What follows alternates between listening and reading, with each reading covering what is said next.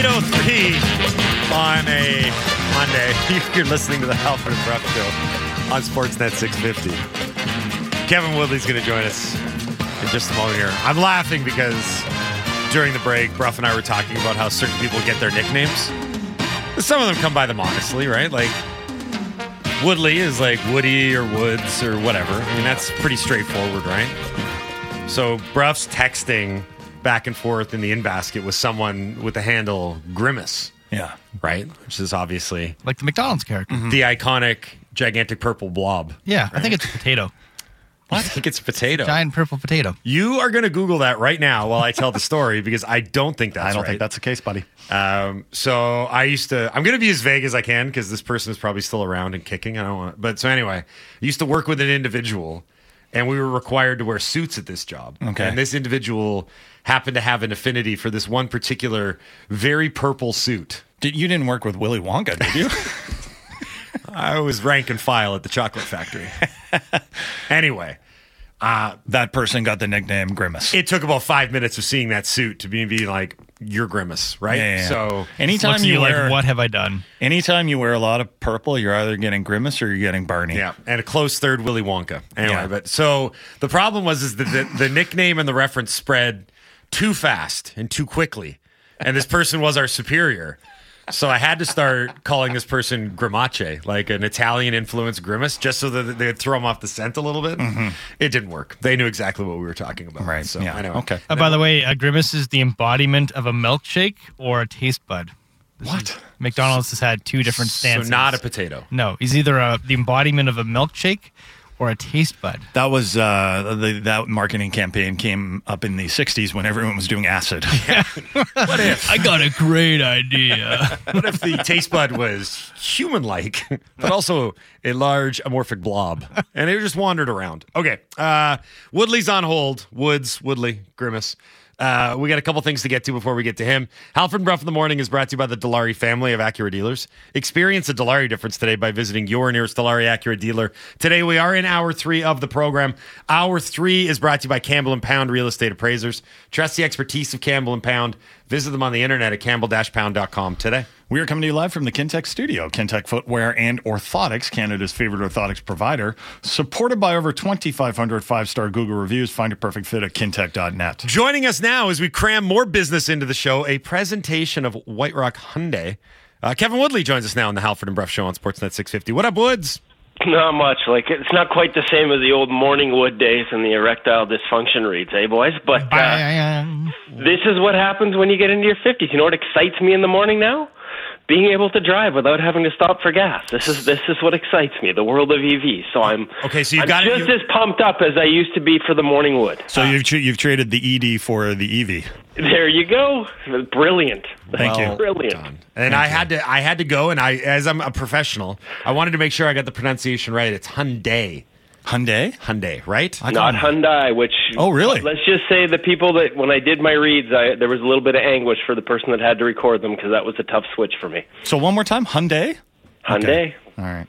And it's on a Monday. Okay, Kevin, let's get into what happened on Saturday and Friday for the Vancouver Canucks. It's hard to look back. Anytime we do a Monday show and there's a back-to-back, it's tough to really digest and analyze the first game because the second game was fresh in mind. And in this particular instance, really fresh in mind because the Canucks are now just one of 4 teams to have lost to the San Jose Sharks this year. Let's just get some opening thoughts on what you saw, what you liked, what you didn't like. 4-3 loss in San Jose on Saturday. Well, let's just say I liked a lot about Friday night in Seattle. Yep. And you know what? Like, I know Tocchet hated it. The mistakes were egregious. They gave away easy goals, right? And we've talked about it in this league. Like, when you give away easy goals, it's tough to make it up. And but overall, they should have scored about 5 or 6. Like, they also got goalied a little bit here. Like, when I look at the high danger chances they created, there were 14. Like, that is a really high number. Their expected was over 5. Like, this was just about sort of a lack of consistency and mistakes defensively that just led to easy goals. And so I understand because it's the Sharks, the reaction is to be really upset by it, but you know, on back-to-back with the travel, I guess I'm, and this is, we've been pretty hard-assed around here, house of negativity, but I'm a little more lenient on this one than maybe the head coach was in the postgame. Like, it wasn't great, but these are going to happen. Yeah, A-Dog was all over the Canucks, too. I mean, I've never seen the guy so mad. Embarrassing. He called it an embarrassing loss. And I gave credit to the Sharks because I thought they did a pretty good job of staying in the shooting lanes and blocking shots. And Brock Besser by himself could have had 5 goals in that game. Now, he did have 2, so you give him credit for finishing those chances. But I think we were having this conversation earlier in the show. Besides him, who do you like on the wings right now for scoring goals? Ooh, that's a really good question. It's like the defense. It's by committee. Mm-hmm.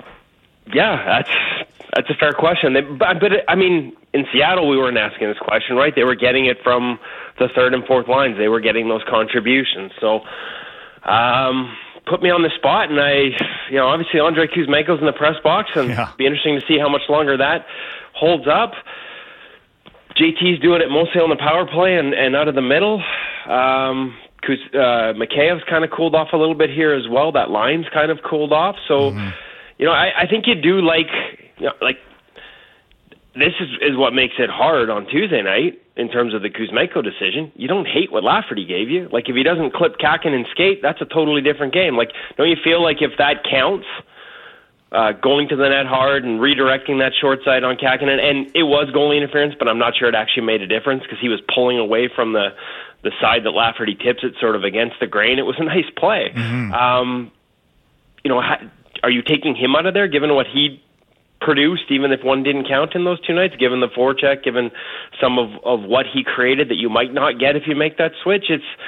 It's for a team that's off to such a hot start, as much as I don't want to overreact to the San Jose game, there are a lot of really fascinating and interesting decisions coming in the next couple of days, both in terms of how the coaches handle things and also in terms of how the team reacts.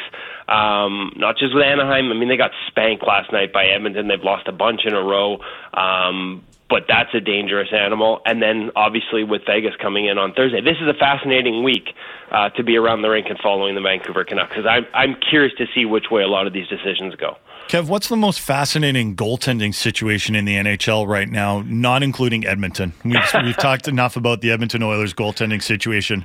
I'm wondering about teams that came into the season, like the Edmonton Oilers, with Stanley Cup aspirations like New Jersey and Carolina. What's going on with those two teams? Because their overall team save percentage is among the worst in the league.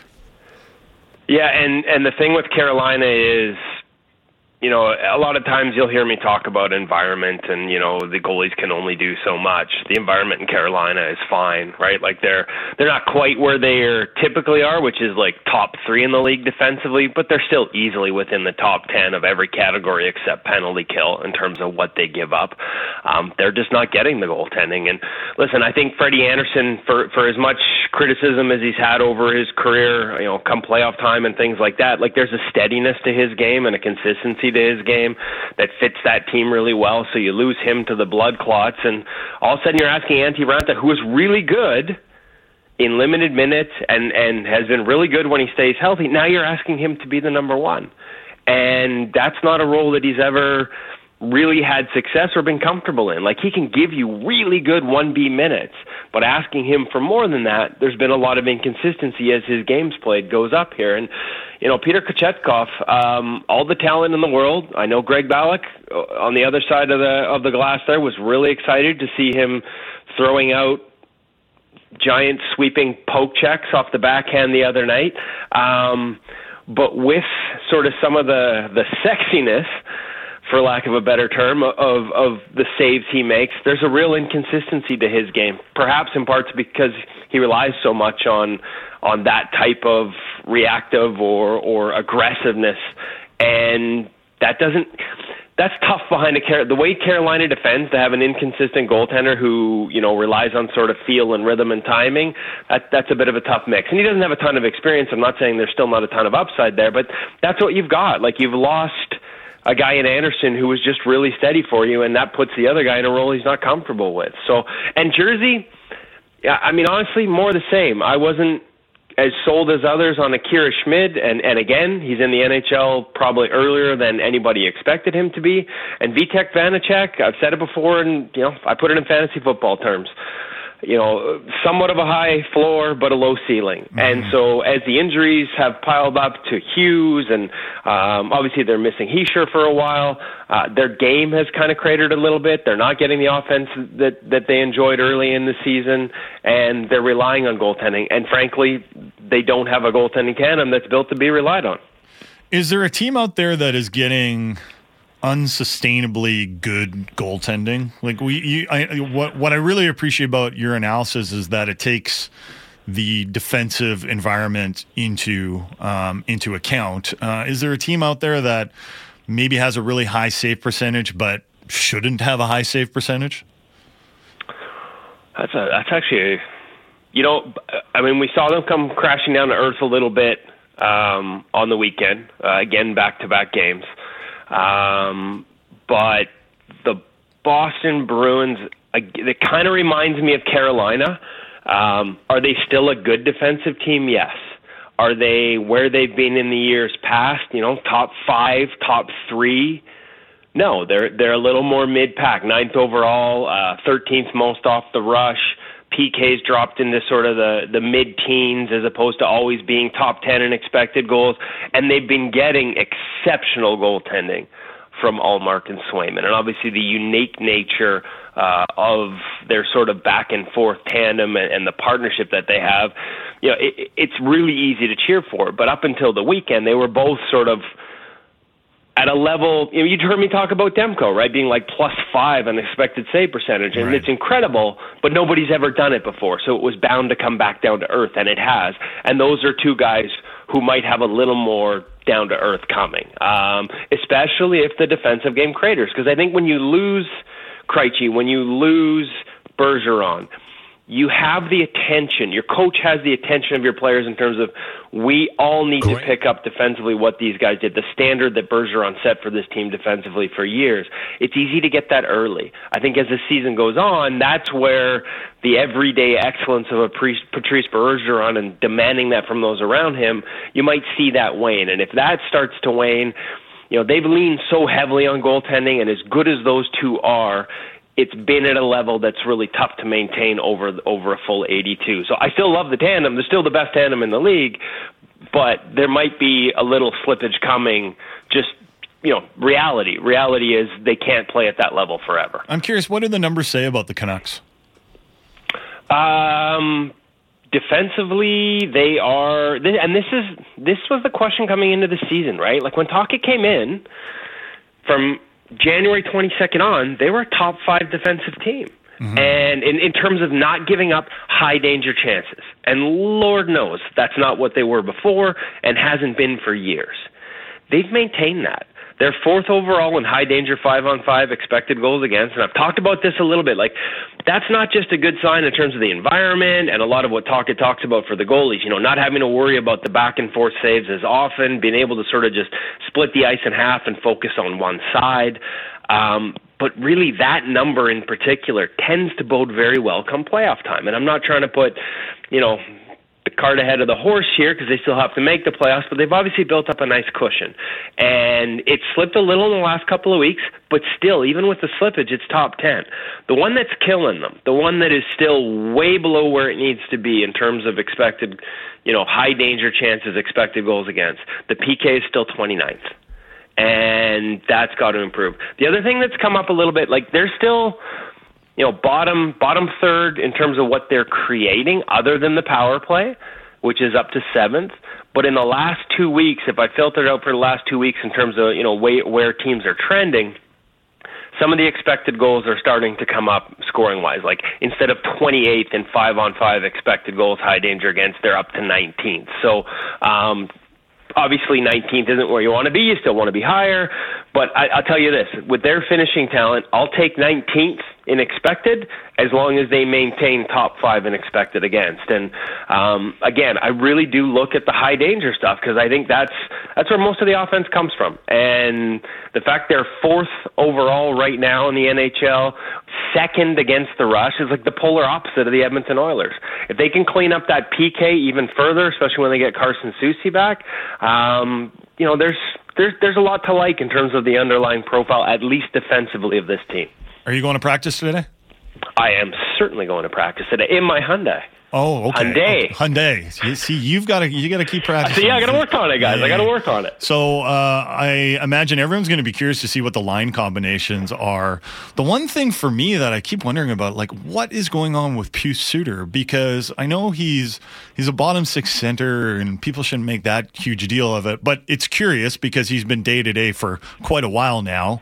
But also, I think if the Canucks had him back and Bluger is in the lineup and Nils Zaman is, a potential to play center, you would, in theory, if Tocchet wanted to do it, have the ability to put back the Lotto line and have either Petey or Miller go to the wing. And I think that might be something that a lot of people would like to see right now. Ooh, that's interesting. I don't know that they go there right away, in part because of what Pius Suter gave them scoring-wise. He talked about who do you like on the wings right now. Like, what he was giving them is the 3C, starting to find his offense and starting to score goals for them before he got hurt. And then you put Teddy Bluger on the 4th line, and, things sort out pretty well. For all we've talked about in terms of, I have a tough time splitting up the Besser Miller. Like, as much as, hey, listen, I'm as Lotto line as anyone. Love the nickname, love everything about it. Would love to see them rekindle the magic that they once had.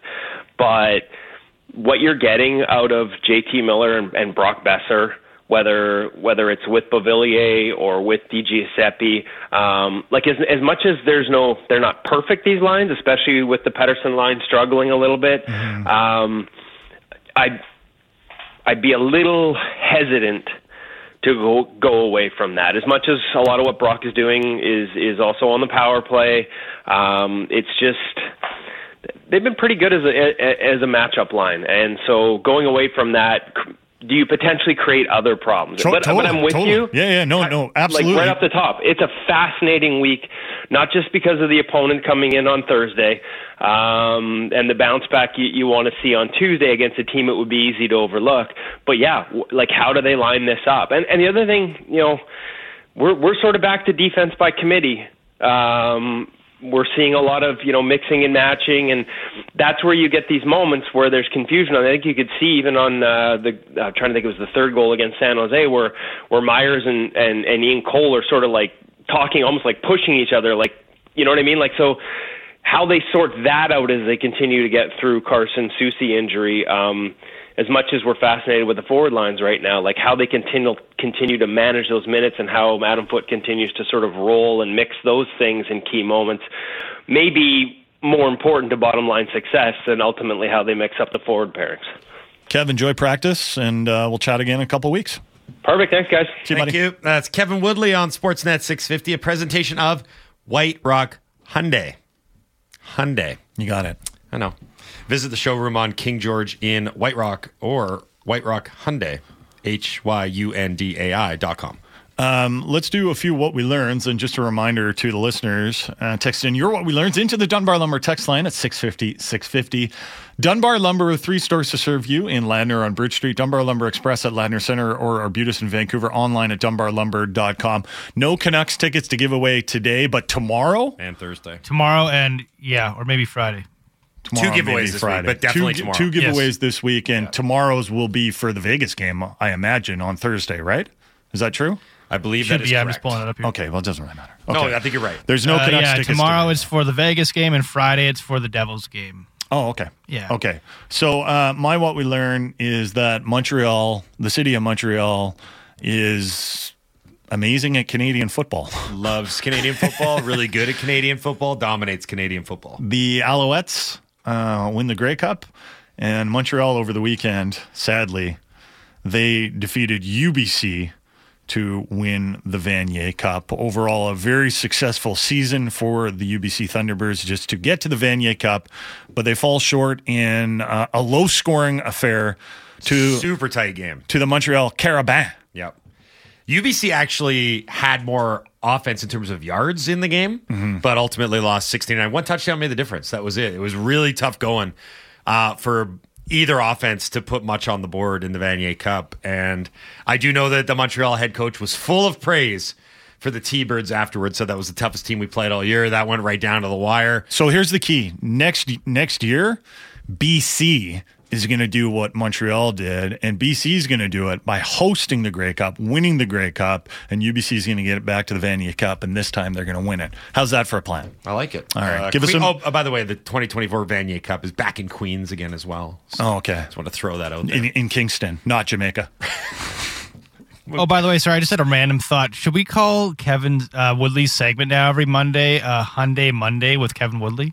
I don't mind it. Hyundai Monday with Kevin Woodley? Sure, we'll go with it. I mean, I just thought of it. Can you sing a song? Can you go like? I don't want to give. I don't want to get. Listen. Hyundai's had enough. They've had enough publicity. We are a Dilawri Acura. This is true. Show. Okay, that's true. They do clash. Yeah, you know what? Hyundai's break down a lot. I think. I don't think we needed to go there, but we did.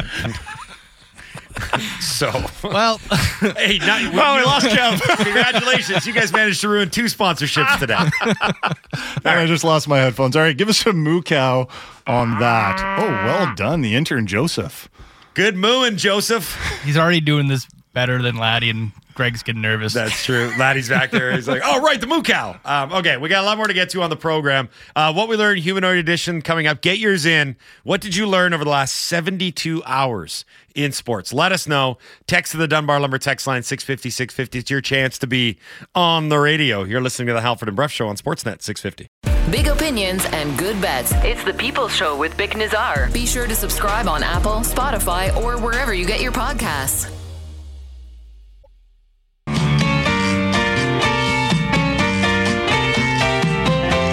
For my favorite part of the show. What did I say?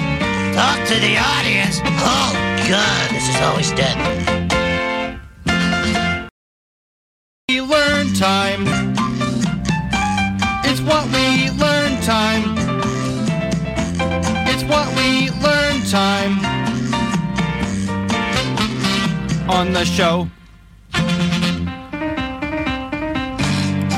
8:31 on a Monday. Happy Monday, everybody. Halford Bruff, Sportsnet 650. Halford Bruff in the Morning is brought to you by the Dilawri family of Acura dealers. Experience the Dilawri difference today by visiting your nearest Dilawri Acura dealer today. We are in Hour 3 of the program. It is what we learn time. Hour 3 is brought to you by Campbell & Pound Real Estate Appraisers. Trust the expertise of Campbell & Pound. Visit them on the internet at campbell-pound.com today. We have decided to forego our What We Learns because on a Monday, we asked for what you learned over the last 72 hours in sports, so there's a lot of listener submissions. What we learned, humanoids, is brought to you by Get Fire Plan. Protect what matters most with comprehensive fire safety plans, monthly audits, and risk mitigation at $200 off. Visit them at getfireplan.com. Oh my God! We're having a fire plan! So I think I've said on a number of occasions here that on Sundays, I'm a Red Zone guy. Mm-hmm. I like to watch Red Zone. I think NFL Network's Red Zone with Scott Hansen is just unbelievable. 7 hours of uninterrupted programming where you just are mainlining NFL content. Yeah, we watch football differently. You watch Red Zone and I invest in games, individual games. Now, you'll notice I said uninterrupted. Oh, okay. And that was really put to the test on Sunday. Because during the broadcast, and for those of you that haven't seen Red Zone, it is 7 hours of uninterrupted content. Frenetic. There's no commercials. There's no pee breaks. I don't know if he has some sort of bucket and or bottle, but Scott Hansen just goes from the 10 o'clock games, our time, right up until the very last vestiges of the afternoon games. But there was something of an interruption on Sunday. It was scary. Scary times. I'm just going to let the audio speak for itself. Scott Hansen, NFL Red Zone, on Sunday. International audience, keep it right here. You will see the conclusion of Buffalo and Philly. Stand by.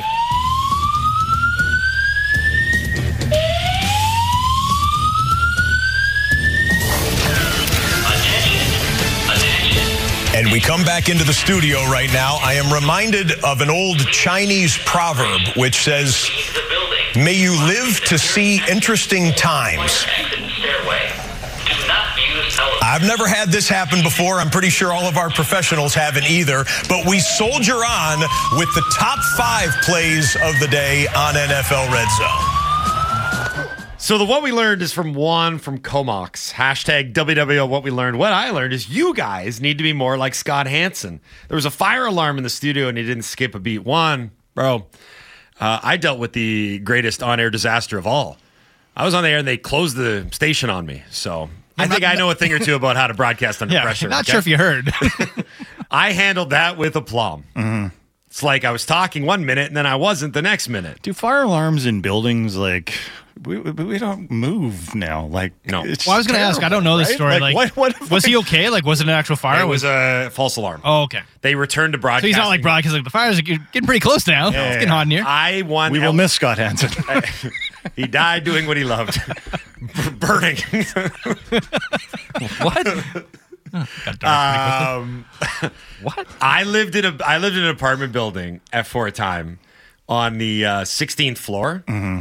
And it was arduous when a fire alarm would go off, and I wasn't in the best of shape at the time. And there was, I know going down the stairs is easy at the time, as opposed to now.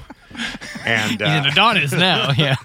So I remember and one time it went off at 3 a.m. and I remember one time making the very conscious decision, just be like, you know what, I'm just gonna see how this plays out. Yeah.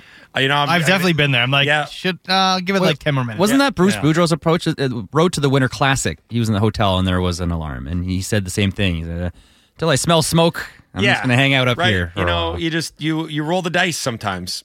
And then when the firemen showed up, they're like, "It's a very foolish roll of the dice. Please don't do that again." But I think this happened 6 times in my apartment since I've been there in the last 5 years. And every time you're just like, "No, it's a false alarm. I'm going to let it play out." Right. One time I actually did smell smoke, and it was like Michael Scott, The Office, like, "Oh my God, it's happening! Let's go, like go, Costanza knocking over old ladies getting out." Pretty much. Yeah, I've always paid attention to those things ever since I watched that very special episode of Silver Spoons. I don't in remember 1984. Yeah, there was a very serious hotel fire. Really? Yeah. Oh. Yeah. Edward, Ricky, and Dexter got trapped in their hotel room during a fire. And it was in Miami for a toy convention. And yet another timely reference. That was the year I was born. Show. Yeah. Does anyone remember that very special Silver Spoons? Do you remember every once in a while those Silver Spoons or Different Strokes would have very serious episodes? And now we look back on them and that was pretty funny. Yeah. Also kind of creepy. There was a couple super creepy. Yeah, there was a couple different Strokes ones where I was like, this is... No. Every 80s or 90s show would have a drug awareness. To take this long? What's a good time for a mass evacuation of the entire plant? 45 seconds. And what's our time so far? I don't know, sir. This stopwatch only goes up to 15 minutes. Cameron in Abbey, the Canucks, what we learned, the Canucks need a cheap scoring winger. Perhaps a local boy who is on his ELC. If only they could have drafted someone like Zach Benson. Oh, wait, okay. A-Dog, take it away. A-Dog, yeah. It's right up your alley. Yep. Brandon. Well. Sorry, I wasn't listening. Because the Canucks lost to San Jose on Saturday, it was a mistake to draft Tom Willander. It's true. It was all his fault. Brandon in Vancouver, what we learned from November 9th to the 25th, the Canucks have played 10 games in 17 nights, 7 on the road. 3 separate 3 and 4 night stretches, down Suter and Soucy, with PD not winning his matchups at all. 5-on-5 isn't great, but all things considered, it isn't bad when you take a step back. The mistakes that are costing us are correctable. Absolutely. I don't think there's no... I hope we're not giving off any sense of panic about the Canucks right now. We're still overjoyed with the start. Yep. I think we're just... They're 2-4-6, though, in the last 6. 2-4-0 in the last 6. Yeah, well, they're not playing particularly well. They're 5-5 in their last 10. Right now. But that sounds a bit better. But overall... I think it's been really encouraging. They are facing some challenges right now. All the things that Brandon in Vancouver listed, like those injuries aren't, it's not star players being injured, but I don't think PD's 100% right now. And it's a problem. But they got to take care of business tonight or tomorrow against Anaheim, get back to their winning ways, take care of a team that is had no expectations heading into this season, really, and has really fallen off a cliff since an encouraging and unsustainable start. I'm talking about the Anaheim Ducks, who were blown out of the water for their 6th straight loss yesterday in Edmonton. They're not a good team. That 6-game losing streak that Anaheim's on right now started with an 8-2 loss to Colorado, and then most recently was also an 8-2 loss in Edmonton.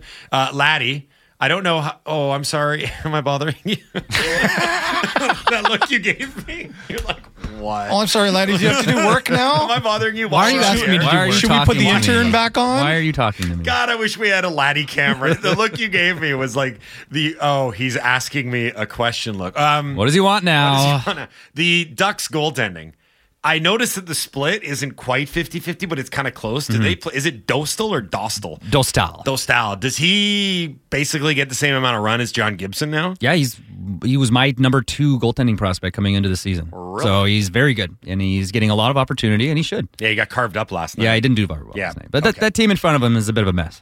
Justin in East Van, hashtag WWL what we learned. I learned that Dustin Byfuglien has a new gig. He's been a competitive fisherman for the last 6 years.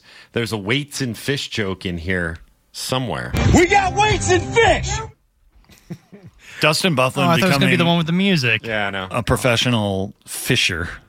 I knew that's like very predictable. I knew he loved to fish. Yeah, I knew that was his thing. It was part of the reason why he retired, I think, is because he was coming back from the injury, but he had been doing a lot of fishing and time on his boat. Dustin Byfuglien has probably got such a simple lifestyle that people are like, yeah, but you're walking away from all this money. He's like, I've already got enough money to, Apparently the competitive fishing tour is quite lucrative as well. That's why those guys had to put the weights in the fish, right? So maybe he's making decent coin. I don't know. But I remember talking to a couple people who had covered him in the last couple of years in Winnipeg. Yeah. And they're like, if there was a guy that was just going to up and walk away and be like, I'm good, it was going to be Dustin Byfuglien. That's just kind of how he approached it. That was crazy when Winnipeg lost its entire right side of its defense. It was like Byfuglien, Trouba, Tyler Myers, all gone. Just gone. See you later. And they're still okay. Just in the Coots. What? That's the texter. I feel like I just got dollywalled there, but you might have. I think it's Justin in the Kootenays. Let's hope. Sure. Let's hope. What we learned. We're going with Joey Decord is just Joe K. That's the joke. Get it? Because Decord means okay. I thought Decord meant all right. Don't be mean to my buddy Joe. We're not. That's an awesome last name. And he pronounces it the American way. He's from Massachusetts. He goes Decord. But when Decord. He's no Lemieux. No. Which means the best. That's right. Right? It does. I thought it was Lemieux. Doesn't it? Good old Mario Lemieux. Yeah. Well, Lafleur means the flower, right? Really? Yeah. And Fleury means flowery. Flowery. You're right. I just Googled it. Lemieux means the best. Yeah, the best. Yeah. Oh, my God. I feel like such an idiot. I had no idea. I didn't either. Really? I never knew that. Oh, wow. I was being joking. I did not know that Mario Lemieux's surname was translated into the best. That's amazing. Yeah, it was quite appropriate. Yeah. Right? How did I not know this? I'm 44. I grew up here. You grew up in Canada. I grew up in Canada. Well, this wasn't a heritage moment. If this was a heritage moment commercial, I'd know it. Yeah. Like the Peach Bastards. And yet the English people are like, well, let's call him Magnificent Mario or something. And then there's the best Anglophone player of all time, Wayne the Best. They just called him the best. Right. That's how that works. I think his nickname was the Great One, actually. Sorry, yeah. Imagine that was his actual last name, and that would be what Lemieux is. It'd be a little cocky, wouldn't it? Yeah. Some French last names are pretty arrogant, actually, when you think of it. Calling into Austin, what we learned, instead of a sea of Granlands on Saturday night, we saw Granlund part the sea against the Canucks. Yeah, he did. Was that his first goal of the year? I don't know, but it was a nice one. If it was, good for him. There are so many guys on that team that used to be kind of... Yeah, it was his first goal of the year. Mm-hmm. Wow. And what a way to get off the schneid with that kind of goal. But there's so many guys on that Sharks team. Can we talk about the bad... Oh, sorry. Many guys on that Sharks team that you can just tell are just biding their time to get moved. Mm-hmm. Like, that Duclair and Hoffman and Granlund are probably all going to be somewhere else at the trade deadline. Probably, yeah. Right? I mean, that's part... So the only reason I bring this up is because I want to bring it back to Connor Bedard, because we talked about him earlier in the show, and... a couple people, again, not listening. It's not you, Brendan and Imo. Don't worry. A couple other people texted in kind of erroneously that we were saying that Bedard was somehow underachieving or being a bust. We're like, no, but the hype train that started at the beginning of the year they're losing with such great frequency that it's hard to have the similar hype. Like when you lose games, again, you can score and do all the great individual accolades. But when you're losing as often as Bedard unfortunately is with Chicago and Wemby is with San Antonio, there's negative vibes around it. It just doesn't feel good. And what we were talking about with Bedard is now that Hall and whatever's going on with Corey Perry has happened, how do they make sure that there's a good, solid foundation and culture being built? Yeah. And you kind of insulate Bedard, because I bet he's going to lose this season more than he's ever lost in his entire hockey career. No, right? the Pats weren't particularly good. Right, but this team is particularly bad. And I go back to the thing I said this summer.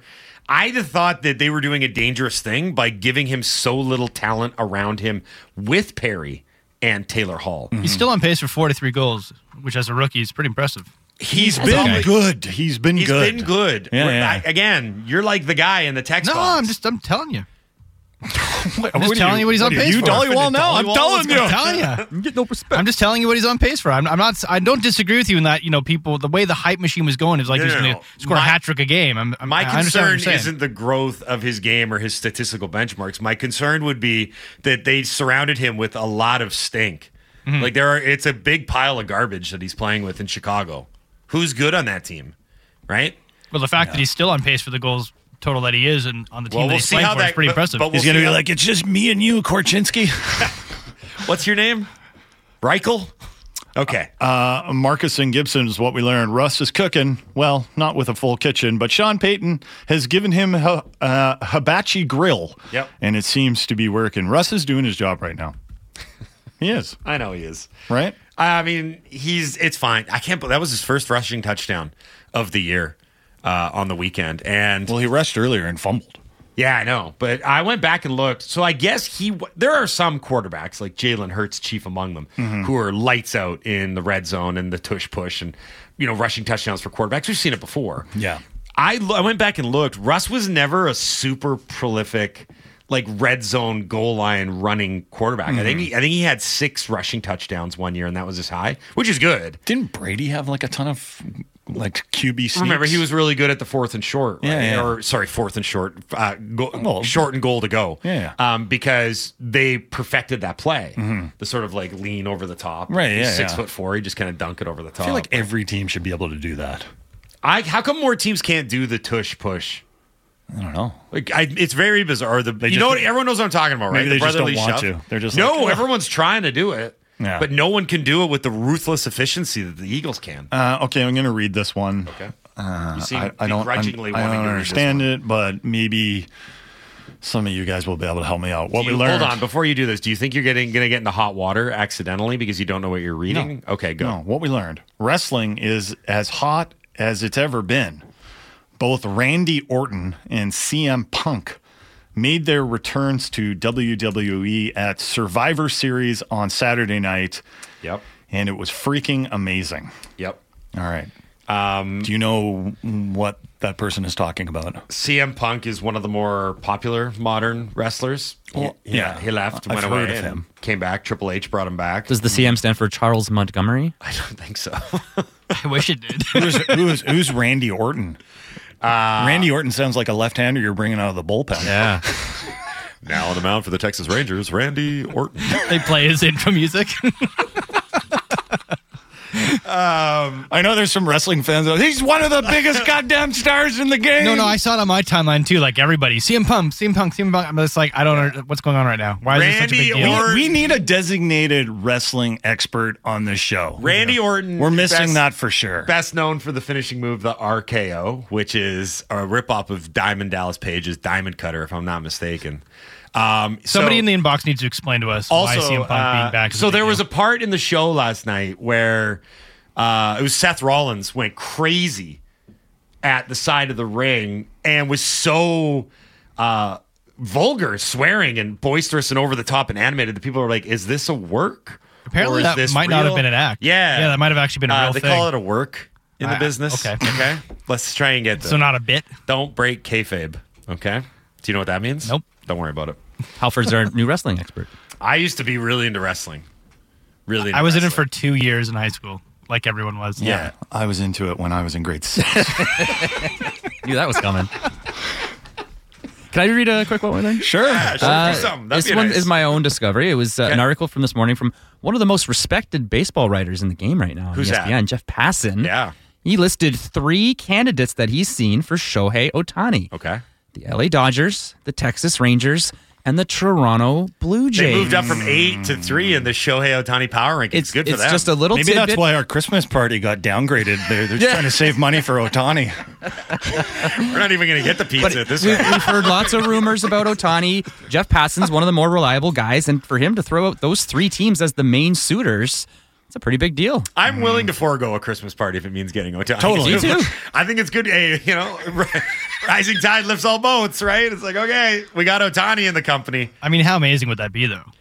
Yeah. It would be incredible. I know. It would make our jobs so much easier. I would love. I imagine it that like he has to get onboarded like a regular Rogers employee. He has to do all like the. He's got to do the code of conduct every year. You have a 25-minute slideshow about insider trading that you have to do. Yeah, you've signed your contract. Now you got to do 6 different modules here. Yeah. What it means to be a good employee. Here's a scenario. Mark over here. This is an inside joke that none of our listeners. Basketball Phil, what we learned. Sorry. Before I got to interrupt you, one texter did come up with a really good idea. Yeah. We should book Boudreaux, but only ask him wrestling questions. Yeah, I think it'd be our insider. Just a wrestling hit with Boudreaux. Nothing hockey at all.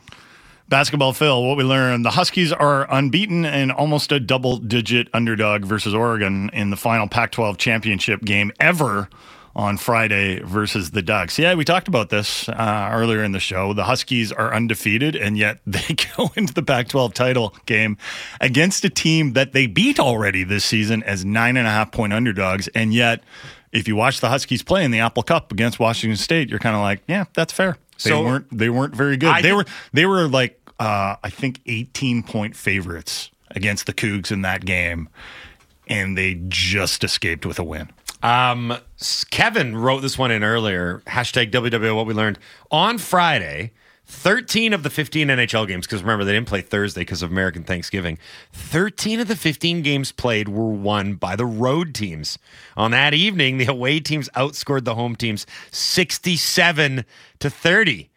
Maybe a record for North American sports leagues. That included, of course, the Vancouver Canucks going into Lemon Pledge Arena and beating the Seattle Kraken 5-1. Seattle had a bad sports weekend. Not great. So Thursday, the Seahawks, not good against the Niners. Friday, the Kraken, not good. Terrible against the Canucks. Really, that third period was shockingly bad. When you're at home and you play as bad, you have as little life as they did against the Canucks. Saturday, the Huskies...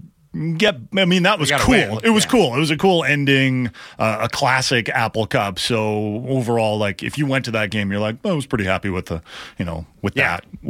And then, but yesterday, Seattle FC Seattle, whatever. What are they? Yeah, they Seattle lost. Sounders. The Sounders. That's right. There you go.